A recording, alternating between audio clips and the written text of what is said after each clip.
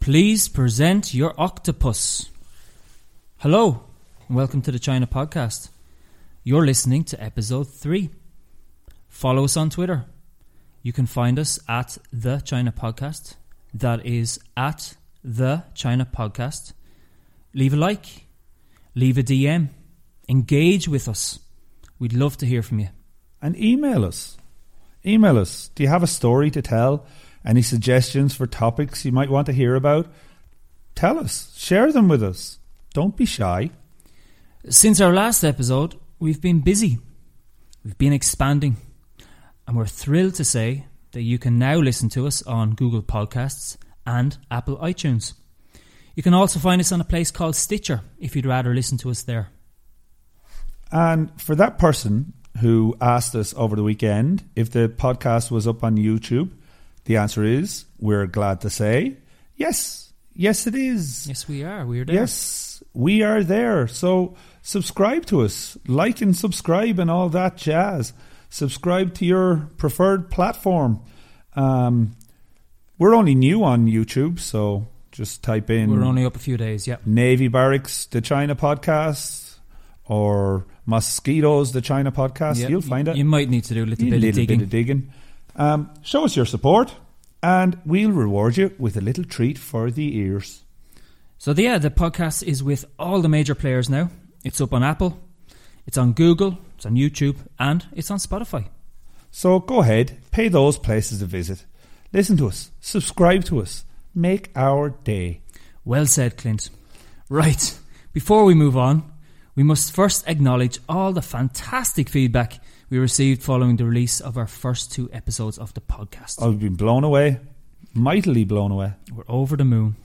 The response, it was unexpected. We've had a good number of downloads to go with it, didn't we? Yeah, and across all platforms at that. Yeah, so according to what we read, we're in the top 25% of downloads for a 7-day period. That is true. And there's a website called The Podcast Host, which provides guides and tutorials, tips for podcasters, all kinds of helpful bits and bobs. Now, they say there that if you can manage just 26 downloads for an episode in its first week of release, then you can consider that good going. We did it in a day. We did it in a day at the weekend. And we're delighted. Yes, we are. So, thank you. Thank you to everyone for taking the time to listen. Thank you for your kind words. It's much appreciated. And thank you to one of the folks in the Irish WeChat group for their personal anecdote about teaching poetry, the poetry of W.B. Yeats, to disadvantaged kids in Dublin. How did that go again? I don't know. I'm sure he won't mind us telling the story. So the teacher in question was asking for feedback on whichever one of Yeats's poems they were discussing. And one of the young lads down the back of the classroom shouted, "Shy!" in response to the question. Oh, yeah. And he asked the student to elaborate, didn't he? Yeah, he did. So elaborate. He goes, "Well, yeah, it's fucking shy." I mean, you have to emphasise somehow, don't you? Absolutely. And of course, in Irish lingo, dropping an F-bomb like that is the best way to clarify an opinion. Yeah. And if you're listening right now and you have no idea what I just said, shy in this context is shite or shit, just with an E and an added expression. And that's how we'd say it in Ireland, and particularly Dublin. Now, we're not all about bad language on this show, but speaking of shite, Owen, have you ever eaten a duck's arse? Do you know what? I probably have. Well, in general, do you like barbecue duck? I love it. Yeah, it's great. I love the way you can just buy it on the street. It's cooked. You walk away eating it out of a plastic container, and it's cheap. Yeah, those guys seem to be on every street corner in China. Yeah, and if they aren't, it's cooked chicken or some sort of cooked something. Yeah, it's always one or the other. But, you know, what got me thinking about this week's podcast was one of these barbecue ducks that we've been talking about. Like all the usual cuts of meat are there. You got the breast chunks, the legs, the wings, even the head and neck. And the feet. And can you actually eat the head of it? it's never interested me. Like, it looks rock solid, kind of like something that would probably break a pane of glass if you toss it. It doesn't look like something you can bite. I don't know what you're going to... It doesn't look like it has much meat at all. I don't know where you'd start with a duck's head. Like, rip the skin off it or suck the skin off it, suck the brain. I don't know. What would you do? Maybe suck the brain out of it. I don't know. I do love a bit of fish cheek. Yeah, that's good. It is good. It's small. You wouldn't even call it bite size. It's tiny. It's little... Yeah, I'm sure it nearly melts in your mouth. Doesn't it? It's very good, very good. But with the duck, I mean, we have all the usual cuts of meat that I mentioned, but then we also have the arse, or the posterior, or the bum, to be less vulgar. Right. Right. So the duck's arse is a peculiar piece of meat. It tastes different to the other parts of the duck, and it's got this, how would you describe it? It's a kind of a smokiness to it. Has a kind of a smokiness to it. Yeah, and it can be weirdly inconsistent. Yeah. Sometimes it's like highly edible, but other times only all right. I don't know. Maybe it depends on whether the duck relieved itself before it was barbecued. Or being shot, or whatever. Might have been the case. Yeah.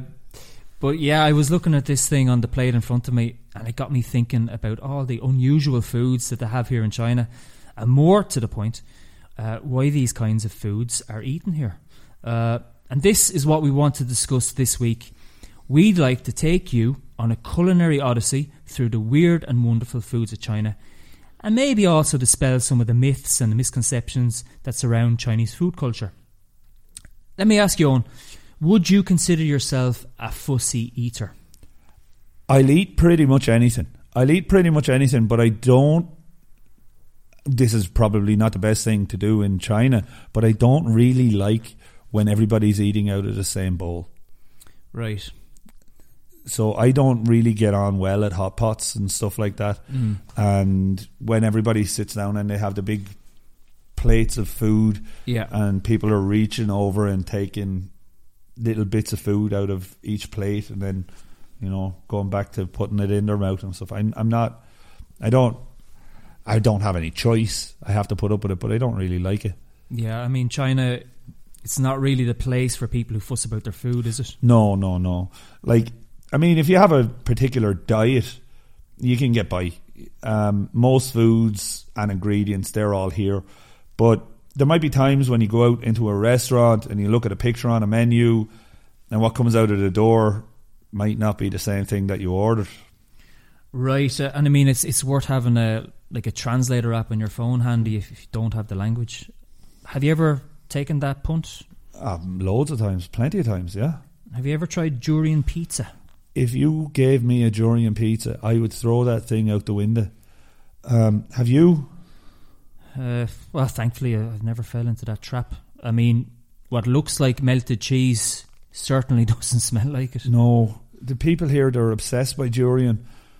Yeah, it's durian. It's like this large, prickly-looking fruit with a kind of creamy, custardy centre. Yeah, it's a huge fruit. It kind of looks like a stegosaurus. Yeah, it's like sort of thorny to the touch, and in spite of it being a quite exotic thing to look at, it smells repulsive. You can smell it a mile away. Since come to China, I have become more adventurous, but durian is the one food that I definitely never go near. It smells like feet, man. It smells like feet. How adventurous have you been? Somewhat, I suppose. Probably not as much as others, but I have eaten a yak and some donkey meat, century eggs, duck blood. I've tried the lining of a cow's stomach. Tripe? I don't think so. That's the lining of a cow's stomach. Oh, that's what it's called? Yeah. Okay. Yeah. Tripe, that's a new one. Yeah, maybe some other foods too, but that's all I can think of at the moment. Yeah, we'll talk about century eggs now in a bit. But a few of what you mentioned there might sound like delicacies to many, but they're normal things here in China. They're normal things to eat. Did you ever see that episode of Carl Pilkington on An Idiot Abroad? I think he was in Beijing and he was freaking out at the sight of this local lad eating a fetus egg. Yeah, was it actually a fetus that he was eating? Well, I mean, the TV show made it out to be that way anyway. Yeah, so there's a couple of things there. I know where he was, because I saw that episode, the Carl Pilkington episode. He was in Beijing. He was in the night market in Beijing, which is right close to the Forbidden City, actually. Right close to Tiananmen Square. So it's a popular part of town. It's a popular part of town. You can go in, you can eat snakes and scorpions and all sorts of weird stuff. But when I was in Chengdu, Carl Pilkington was actually in Chengdu. And I was staying in a youth hostel with a bunch of foreigners. And, one of them says, English guy, Carl Pilkington is down in the park around the corner. Yeah. I'm like, who's Carl Pilkington? But, whatever, we'll go and have a look. So I go down and there's a film crew and Carl Pilkington is standing there. He's just a baldy lad with a head like an orange. And just a baldy lad with a head like an orange as someone's filming. I went to the bathroom and I tell you, I was more impressed that day by the man that stood beside me. The man that stood beside me, he looked like he was Mongolian of origin, but he was at least 7 feet tall. He's the largest human being that I've ever seen in my life. Wow. But yeah, that was the day that I actually met Carl Pilkington, and I actually went, "Hello, Carl Pilkington," and he went, "Hello," and that was that. And that was it. And that's pretty much him. So it sounds like him. That's pretty much, yeah. And yeah, like they definitely threw him into the deep end on that show. But I suppose that was the premise of the show. Yeah, that was the whole thing. I think there's a misconception on many levels as to what the Chinese diet is. But as out there as they often are, the quality of how they cook things, you can't beat it. It's fantastic how they cook things. Yeah, it can't be faulted. It is great. Yeah. Like you mentioned just there how you tried the duck's blood and the cow's stomach before. How did they go down? Well, to eat them without being boiled in a hot pot would be quite an ordinary experience. Yeah. So I used to have... My father used to eat tripe. He used to eat cow's stomach. I don't like it at all, to be honest. And it is kind of bland. And to me, I agree with you. What they're cooked in and how they're made is what makes them appetable. The ingredients that are used, they're crucial. Yeah, and is there anyone better in the world to use such an abundance of ingredients in their cooking than the Chinese? They're a great bunch of lads. The best. I like the thing about it here is that in terms of animal parts especially, very little is thrown aside. The butchers use everything, every part. And there's always somebody to buy it. I'll tell you a little story. There's a butcher's in Dublin 7. It's up on the Phibsborough Road, and I used to live around the corner from it. And these are usual butchers, and he'd sell sausages and pork chops and all that sort of stuff. Yeah. This is going back to the end of the 90s. This butcher's shop realised that there was a lot of Chinese people hanging around. And one day one of the Chinese lads goes in and says, where can I get some trotters? Where can I get some pig trotters? Yeah. And the following day, the window of the butcher shop had pig's feet. Wow. Like all around the bottom of it. And he was selling loads of them. I used to go in there and get my sausages, and he sold loads of pig's feet. Yeah. Yeah. And they literally use everything. And you're probably your average market here has thousands of people walking through it every day. Oh, easily. Yeah. How many of them do you think go for the stinky tofu? There's always one. Yeah. So tofu is made from condensed soy milk. So all you soy milk latte people out there, that's what tofu is made from, and it's pressed into solid white blocks, usually vary in softness. It's very similar to cheese making, so it's kind of like a soy milk cheese, and it has lots of health benefits. It's low in calories, and it's really high in protein. Yeah, so it's a great alternative to meat. Yeah, so if you don't eat meat. Yeah, it's a great alternative. So if you're vegetarians out there and don't worry. If you're in China and you don't eat meat, tofu is a great way to get your protein.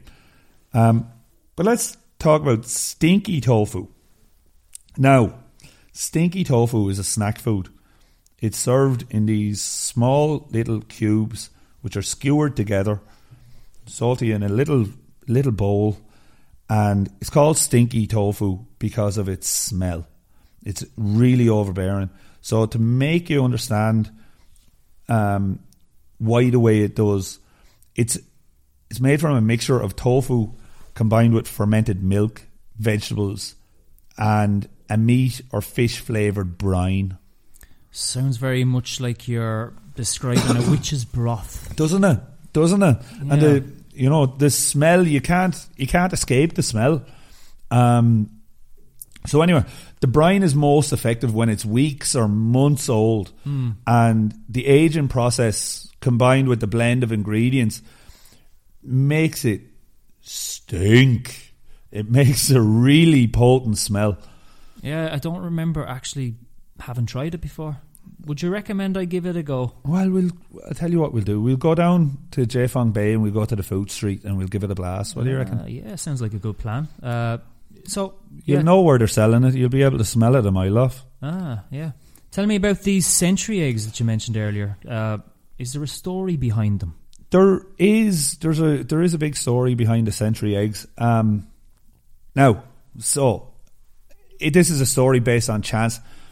Century eggs, they're basically preserved eggs, and back in the day, about 6 centuries ago, during the Ming dynasty, not even the Qing dynasty, the one before, this farmer was out walking through his fields in rural Hunan, and he happened upon some naturally preserved duck eggs in muddy water, kind of like the bogman in Ireland, the mummified eggs. Yeah. Right. So, as you do, he picked them out of the water and he took a bite of them. Of course, yeah. Naturally. Why would he do that? But he did. Right. Anyway, but he enjoyed it. He enjoyed the taste. And so he put a little bit of salt on them. It's like, oh yeah, here's some mummified eggs that have probably been here for thousands of years. I'll put some salt on them and eat them. Yeah, give them some flavour. Yeah. So anyway, he came up with a plan, and his plan was to replicate the eggs using manual preservation techniques. Right, and he was a farmer. Was he making it up on the spot? He might as well have been. But you know what?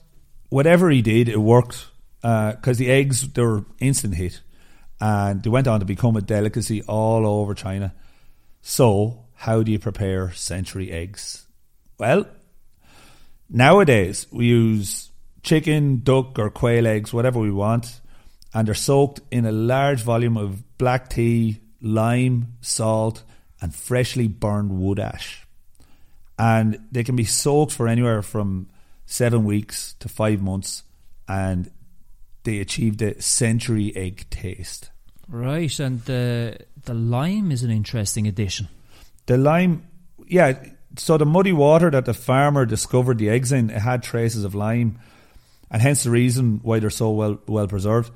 One other thing is they have a tendency to change colour. They kind of go a grey or a green.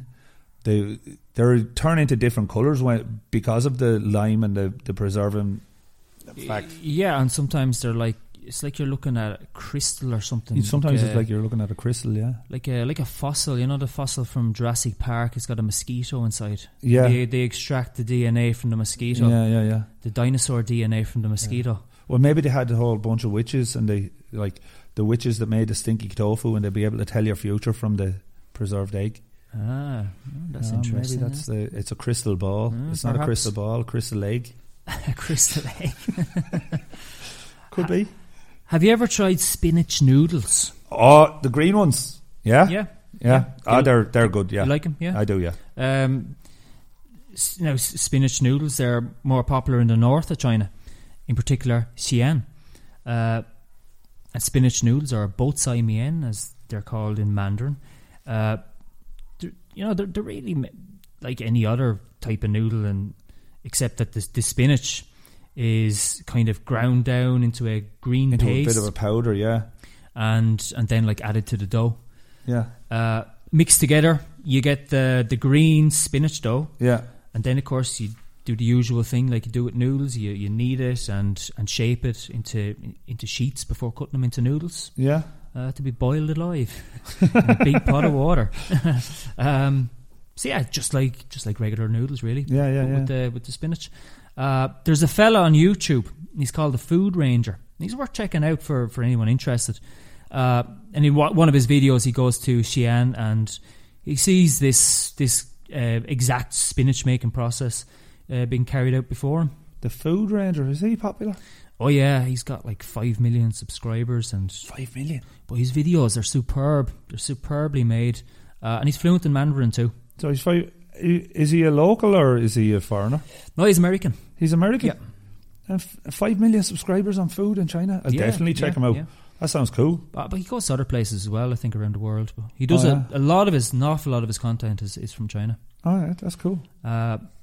If you want to learn how to make traditional hand-pulled noodles, there are schools all over Lanzhou and Gansu. Would you like to learn how to make them? I'd love to. I would absolutely love to. I love those hand-pulled noodles.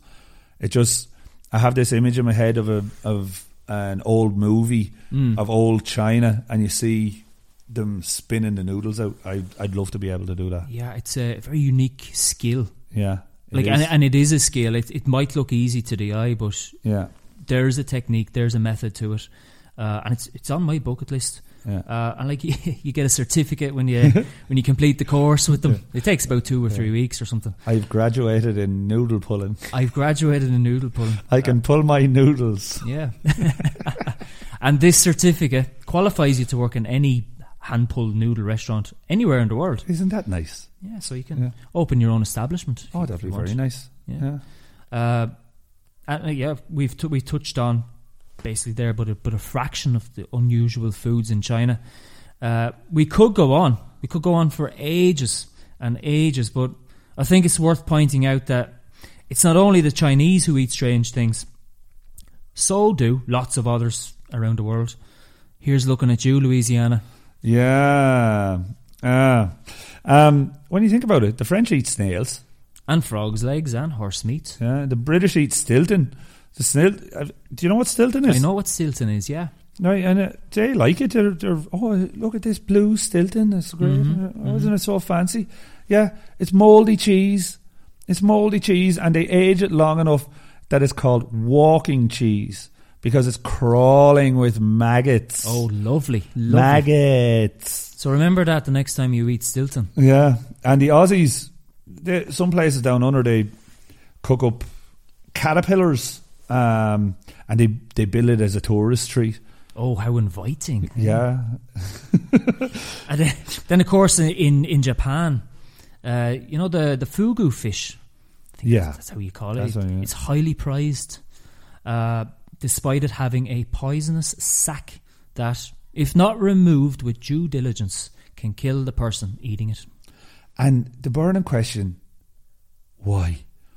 Why in the name of God would you take the risk of eating that fish when there are plenty of other delicious fish in the sea? But anyway, Louisiana, what kind of mischief did they get up to? Alligators. In New Orleans. Louisiana. I know we won't poke fun at them. No. It's a nice part of the world. Alligator is grilled. And they put meat on a stick and they call it an alligator sausage. So alligator meat on a stick and they call it a sausage? Yeah. Someone's got to teach them Americans English. So anyway, the moral of the story here is don't point your fingers at China when it comes to eating habits. Look at yourselves. Look at what you're eating and the type of food that you guys eat. Because I know I'm Irish and steak and kidney pie has kidneys in it, and black pudding is coagulated pig's blood, and I love it. Yeah, everyone does. Yeah, we eat it for a fry up breakfast. Absolutely, everyone eats it. Like, I'd put it in a salad. You go and stay in any hotel in Ireland, a bed and breakfast, and your breakfast they're going to have some black pudding, some white pudding as well. I'd eat that stuff raw. Would you? Yeah, I would. Yeah, I have done. Oh, Yeah, You felt okay afterwards? the Clonakilty black pudding, chop that up, give it a go. It's all right. It's already cooked. You're only reheating it. Okay. Yeah. Didn't know that. But yeah, don't be like Marco Polo when he labelled the Chinese barbaric for the things he saw them eat. I mean, like, sometimes you must accept that different cultures will bring different food cultures. This is just how things are. Nobody's perfect, and we're all learning, and we're all becoming more aware, not only of what we eat, but also the impact our food consumption has on, like, animal species. It does have and the planet. And the methane that given off by cows and stuff like that. Yes. You know, it does actually impact what you eat, impacts the environment. But anyway, that's a story for another day. Indeed. So, what are the given reasons behind why Chinese people will eat almost everything? Let's first consider the geography of the country. China is this vast, geographically diverse expanse of land. It is nearly 10% of all plant species and 14% of animal species on Earth. When you have such a rich geographical landscape, then you're certain to have a wide variety of ingredients. Different diets exist across different parts of the country. So even if urban dwellers have a more regular diet, those living in rural China will probably have a more adventurous palate. Take Sichuan, for example. Sichuan consumes the most rabbit in the country, and rabbit head is a delicacy. If you were to go to Gannan County in Gansu province, then you'd find a lot of yak meat. Yeah, and it's also worth looking at traditional Chinese medicine when finding reasons as to why Chinese people consume such a wide variety of foods. In Chinese medicine, many plants and animals are used. In the minds of Chinese people, medicine and food come from the same source. And, you know, there's a lot of, your body's a temple, what you put into it is what you get out of it. And that is, Chinese people think that eating is the same as taking medicine. And this in turn, it determines what they will eat for food. I can give you some examples, but it's worth instead just going and checking them out. But what I will say is that textbooks on traditional Chinese medicine identify more than 1,500 animal species that can be used for medicinal purposes. Anything from a seahorse to a rhino. That is true. Finally, let's briefly mention religion as a reason. 90% of Chinese people consider themselves irreligious, and they don't share the kind of food taboos that you might find in faiths like Judaism and Islam. Chinese people don't have a god. They instead worship their ancestors, their parents, and their grandparents. So they're not like Jews or Christians or Muslims and others who have religious rules that kind of dictate what you can or can't eat. Or Hindus, even Hindus, they can't eat cows, you know. But in addition to those three reasons, a few decades ago, there was a big law that shaped China's wildlife industry. In 1988, the wildlife protection law encouraged people to domesticate and breed certain species of wildlife for various reasons, food and medicine being two of them. But in 2016, the government limited wildlife breeding to only scientific research and preservation. But by then, the wildlife farming industry was already booming, and there were millions of people employed, and it was feeding millions more. However, it's important to state that only a minority of people consumes this produce, and we're talking pangolins and bats and all sorts of weird stuff that's being bred for food, and that figure is less than 1% of the people in China. And in the wake of the COVID pandemic, the regulations on the wildlife industry, they've been tightened even further. Of course, yeah. But you know, I also have a theory, and I don't know if there have been any studies into it. There may have some truth attached. There may be. And that is that frequent famines throughout Chinese history have shaped what people eat today. Well, when I went home to Ireland with my wife, we went to the beach, and she had never seen anything like it before. She went to the rocks, and I showed her some limpets. And if you don't know what a limpet is a shellfish that attaches itself to rocks, and when the water comes in, it's off the rock, and then when the water goes away, it sticks itself really tightly to the rock. Yeah. So much so that you wouldn't even notice that it's there. It's actually attached in such a way that it's basically like a part of the rock. And I showed my wife these things. The first thing she wanted to do was eat it. Yeah, I mean, food is so important in the Chinese psyche. For instance, it's customary for people to ask each other, "Ni chila ma?" which means, "Have you eaten?" Yeah. Now, what's so special about that, you ask? Well, the interesting thing is, rather than just being a question that you might ask someone after mealtime, it's also used as a greeting, as in a common substitute to asking someone how they are. I like it. I like the caring nature of it. It's endearing. Yeah, it's basically more or less a hello, like welcome, good morning. You know, "Chizao falama, have you eaten breakfast?" That's what they say, but what they really mean is, you know, "You all right? Are you okay?" Yeah, and I've often wondered if it has deeper roots, a deeper meaning. Why the use of this phrase in particular? Well, you have to remember that Chinese people didn't always have enough food to eat, and we've had regime changes, foreign invasions, natural disasters, droughts, famine.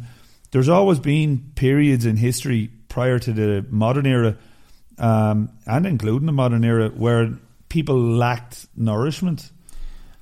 And there lies the reason behind one of the biggest misconceptions about Chinese people, that they are short in stature.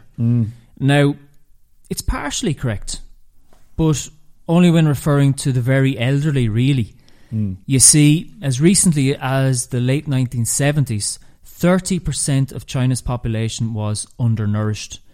People lacked a balanced diet, and grains supplied the overwhelming majority of their calories. 1 in 3 children under the age of 5 had stunted growth. Yeah. But if you look at the children now, especially the teenagers, some of them are giants. Basketball is more or less the national sport in China, and they have no shortage of players. Yeah, and we spoke last week about the fitness drive across the country. People now are better able to look after themselves. They eat well and they try to stay in shape, at least for the most part. And a lot of this is down to the advances made to the economy. China has evolved to become this global power that has put their past trials and tribulations behind them. Famine is a bygone word. Oh, most definitely. I eat more fruit here than I ever did in Ireland. But China today is so different. After the turn of the new millennium, fewer than 1 in 10 Chinese people were undernourished. The consumption of meat has nearly doubled, and the consumption of fruit has tripled in the past 3 decades. And like I say, I eat more fruit here than I would ever dream of eating in Ireland, because it's so cheap and it's everywhere. Yeah, and there's a greater variety of it. I didn't know what half of them were. Yeah. When I first came here, I was like, "Ooh, what's that? Ooh, what's that? Ooh, what's that?" It's a dragon fruit. That's the most disappointing fruit in the world. That is not too bad. No, it doesn't taste too bad. It's bland though. It looks like it should taste like fire itself. You know, it looks like it should have just such a sharp taste, but no, it's just grand. It's just all right. You'd rather eat a kiwi. I'd rather eat a kiwi. Anyway, so the weight of children at birth has risen. And the average 6-year-old child now is 2 inches taller, 5 centimetres taller than in the 1970s. And remarkably, China feeds 20% of the world's population using less than 10% of the arable land. And there's plenty of food left over. There's always food left over to export. That is remarkable. Yeah, it is. It's crazy. Food has basically fueled the Chinese miracle. And if you go back 50 years, to the 1970s, China had endured a famine in nearly every decade throughout the 19th and the early to mid 20th centuries, including the big one in 1907, which actually directly led to the downfall of the Qing dynasty. And there was one during the Taiping Rebellion that we mentioned a couple of weeks ago. Now, being Irish, we can definitely empathise with Chinese people on the topic of famines.